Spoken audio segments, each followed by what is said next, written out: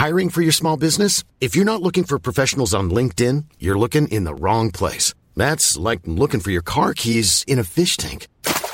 LinkedIn helps you hire professionals you can't find anywhere else, even those who aren't actively searching for a new job but might be open to the perfect role. In a given month, over 70% of LinkedIn users don't even visit other leading job sites. So start looking in the right place. With LinkedIn, you can hire professionals like a professional. Post your free job on linkedin.com/people today.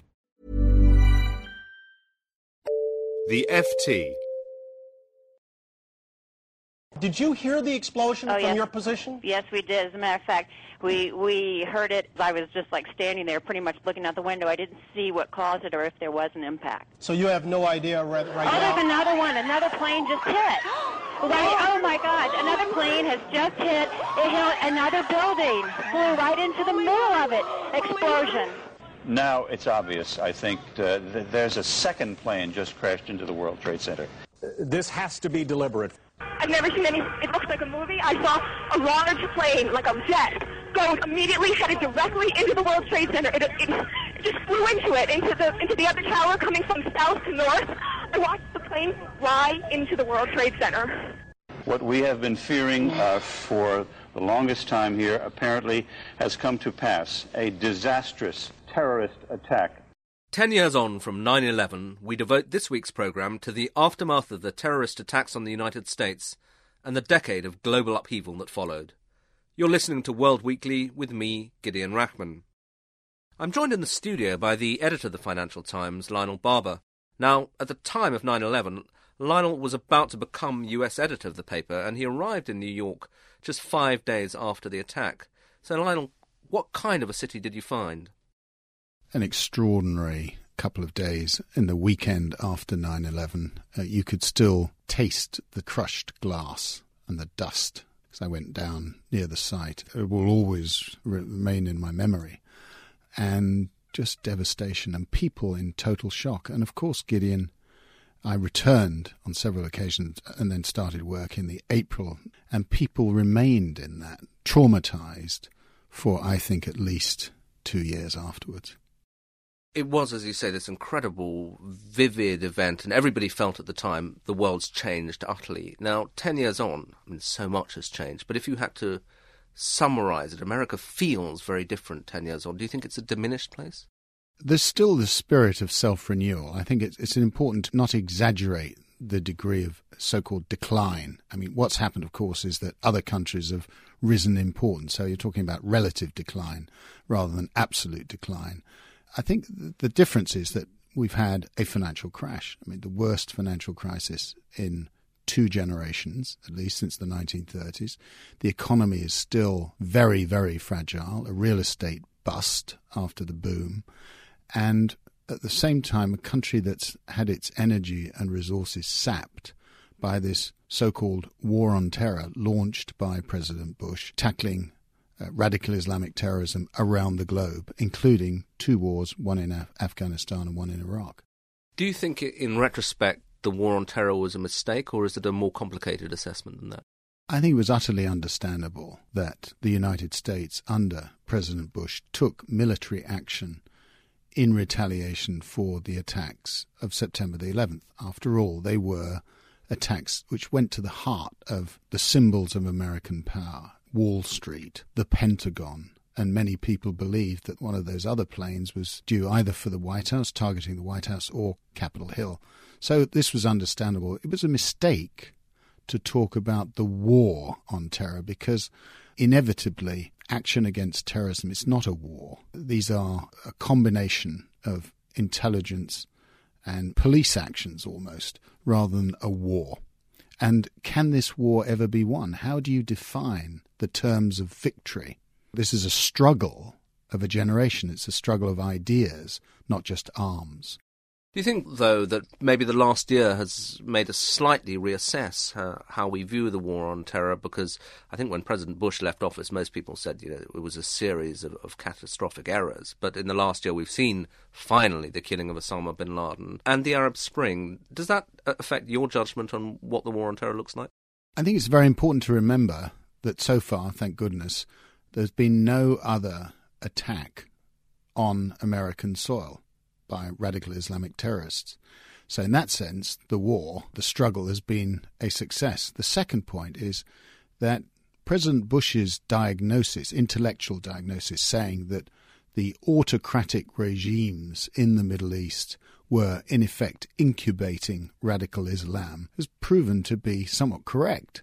So the failings of the so-called war on terror, more in terms of execution, the diversion, for example, into Iraq. He was an old-style dictator, could have been contained, Saddam Hussein. And the second point, of course, is that President Bush and Condoleezza Rice, then Secretary of State, gave two very important speeches during his two administrations about the need for democracy in the Middle East. And that democracy, you're seeing those democratic impulses in the Arab Spring this year. Do you think we're coming to the end of a decade that was, I think, in American foreign policy terms, defined by the war on terror? Has America finally shifted focus towards, say, the challenge of the rise of China, or is it still something we're very much living through now? I think we're still living through this war on terror.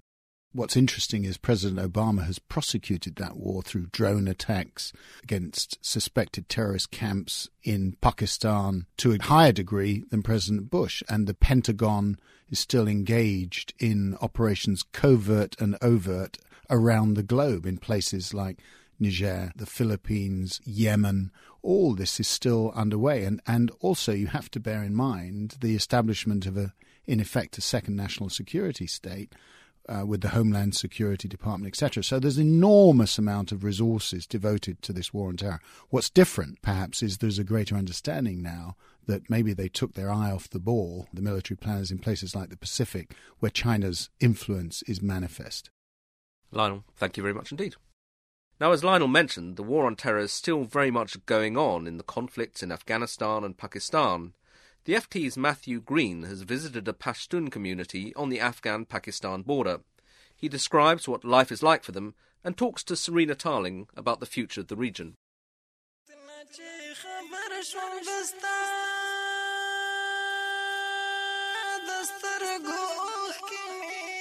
Peshawar in northwest Pakistan is very much the gateway to the tribal areas which border Afghanistan, which form the heartland of the ethnic Pashtun community, which straddles both sides of the border. The city looks outwardly normal. There's lots of traffic clogging the streets. People are going about their business as usual.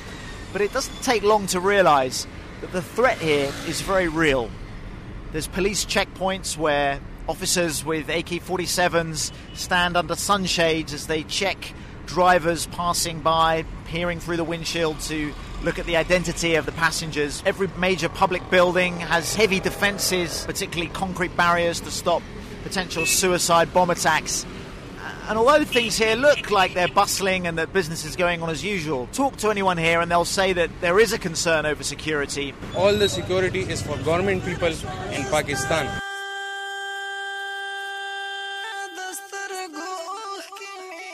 Today you've been in Peshawar in the northwest of Pakistan. What's changed there for people since 9/11? 10 years ago, this was a region that had its problems for sure, but basically it was at peace. Today, it's in a state of low-level war. We've seen the rise of an insurgency waged by Taliban militants on the Pakistan side of the border in the past few years, who've launched a vicious campaign of retaliation against Pakistan's state. So really, the people here are trapped. They're caught between insurgents on one side and the military on the other. So it's a very bleak picture in many parts of this region, and people certainly feel like they've been the forgotten victims, if you like, of the events unleashed by 9/11. What are their attitudes towards the US? Generally speaking, there's a lot of anger against the United States here in northwest Pakistan. A lot of people here see America's hand behind many of the problems that the region's facing at the moment. They blame the intervention in Afghanistan for pushing conflict across the border, and the suspicion often goes deeper than that. You can talk to some people and they'll say that it's the CIA who's blowing up bombs across Pakistan as part of an elaborate scheme to try to seize the country's nuclear weapons. But the people I spoke to today had slightly more nuanced views. I spent some time with some students at the University of Peshawar, and they were broadly speaking in favour, or at least impressed by the model that the United States presents against the policies that they've been implementing in the region.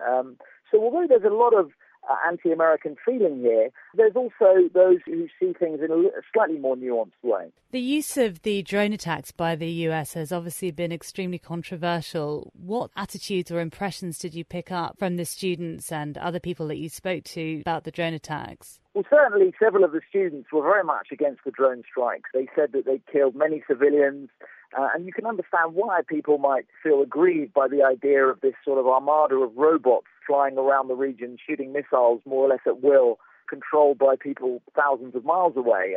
So, of course, there is widespread resentment and anger at drone strikes in much of Pakistan, as well as Peshawar. But I think it's also worth bearing in mind that if you get into conversations with some of the people who've been here for a while, who perhaps speak to the elders in the tribal areas, there's sometimes a slightly more nuanced picture that emerges. The Taliban has many enemies within the tribal areas as well as beyond. And some of those people are actually rather relieved to see their enemies getting blown up from missile strikes. So although there's a great deal of opposition to the campaign, it's not as black and white as some people perhaps assume. How far is al-Qaeda still thought to be a threat in the region? Well, al-Qaeda is, of course, a very loaded term here. It means different things to different people in Pakistan and elsewhere. What you can say for sure is that there's been the rise of a kind of homegrown insurgency, which has increasingly taken root in the tribal areas in recent years, which has waged an effective campaign in many places against the military. That insurgency has been led by the Pakistan Taliban movement and has claimed thousands of lives, certainly across the region and in other parts of Pakistan through suicide bombings. It's perhaps fair to say that the tide has turned somewhat against the militants in the last few years. Pakistan's military has launched some effective campaigns. The number of sort of suicide bombings and other attacks in places like Peshawar has dropped off measurably in the last year or so. That's certainly not to say that the conflict is over, but certainly the military have mounted a pretty robust response after many years of dithering or appeasing the militants. And people in Peshawar, although they're still very worried about security, will tell you that they feel a bit better than they did a year or so ago. Still, the landscape for the people in this region is very different from what it was 10 years ago. What do you think are the future prospects of the Pashtun community in this region? Well, there's a great deal of concern over the future. I think what was striking about the conversations I had today was the sense of a lack of leadership. There are political parties, there are militant organizations, religious organizations, but there's not really an organization that can really claim to speak for the Pashtun community as a whole. There's a great deal of disenchantment with the political leadership and the traditional leadership, which for many years regulated conflicts in the region, has been decimated by a campaign of assassination of elders waged by the Taliban. So, as one analyst told me today, the Pashtun of Pakistan feel as if they're in a rudderless ship. They're a community that's drifting, and they're very concerned about what the future may hold. That was Matthew Green talking to Serena Tarling. And that's it for this week. My thanks to Lionel Barber in the studio in London, to Matthew Green in Islamabad. World Weekly's produced by LJ Filitrani. Till next week, goodbye. For more downloads, go to ft.com/podcasts. Hi, I'm Daniel, founder of Pretty Litter. Cats and cat owners deserve better than any old-fashioned litter. That's why I teamed up with scientists and veterinarians to create Pretty Litter. Its innovative crystal formula has superior odor control and weighs up to 80% less than clay litter. Pretty Litter even monitors health by changing colors to help detect early signs of potential illness. It's the world's smartest kitty litter. Go to prettylitter.com and use code ACAST for 20% off your first order and a free cat toy. Terms and conditions apply. See site for details. When you make decisions for your company, you look for the no-brainers. If you have a lot of mailing to do, Stamps.com is the ultimate no-brainer. Use the Stamps.com mobile app to mail everything you need to keep your business running with up to 89% off USPS and UPS. Make the same no-brainer decision as over 1 million other businesses with Stamps.com. Use code PROGRAM for a special offer. That's Stamps.com, code PROGRAM.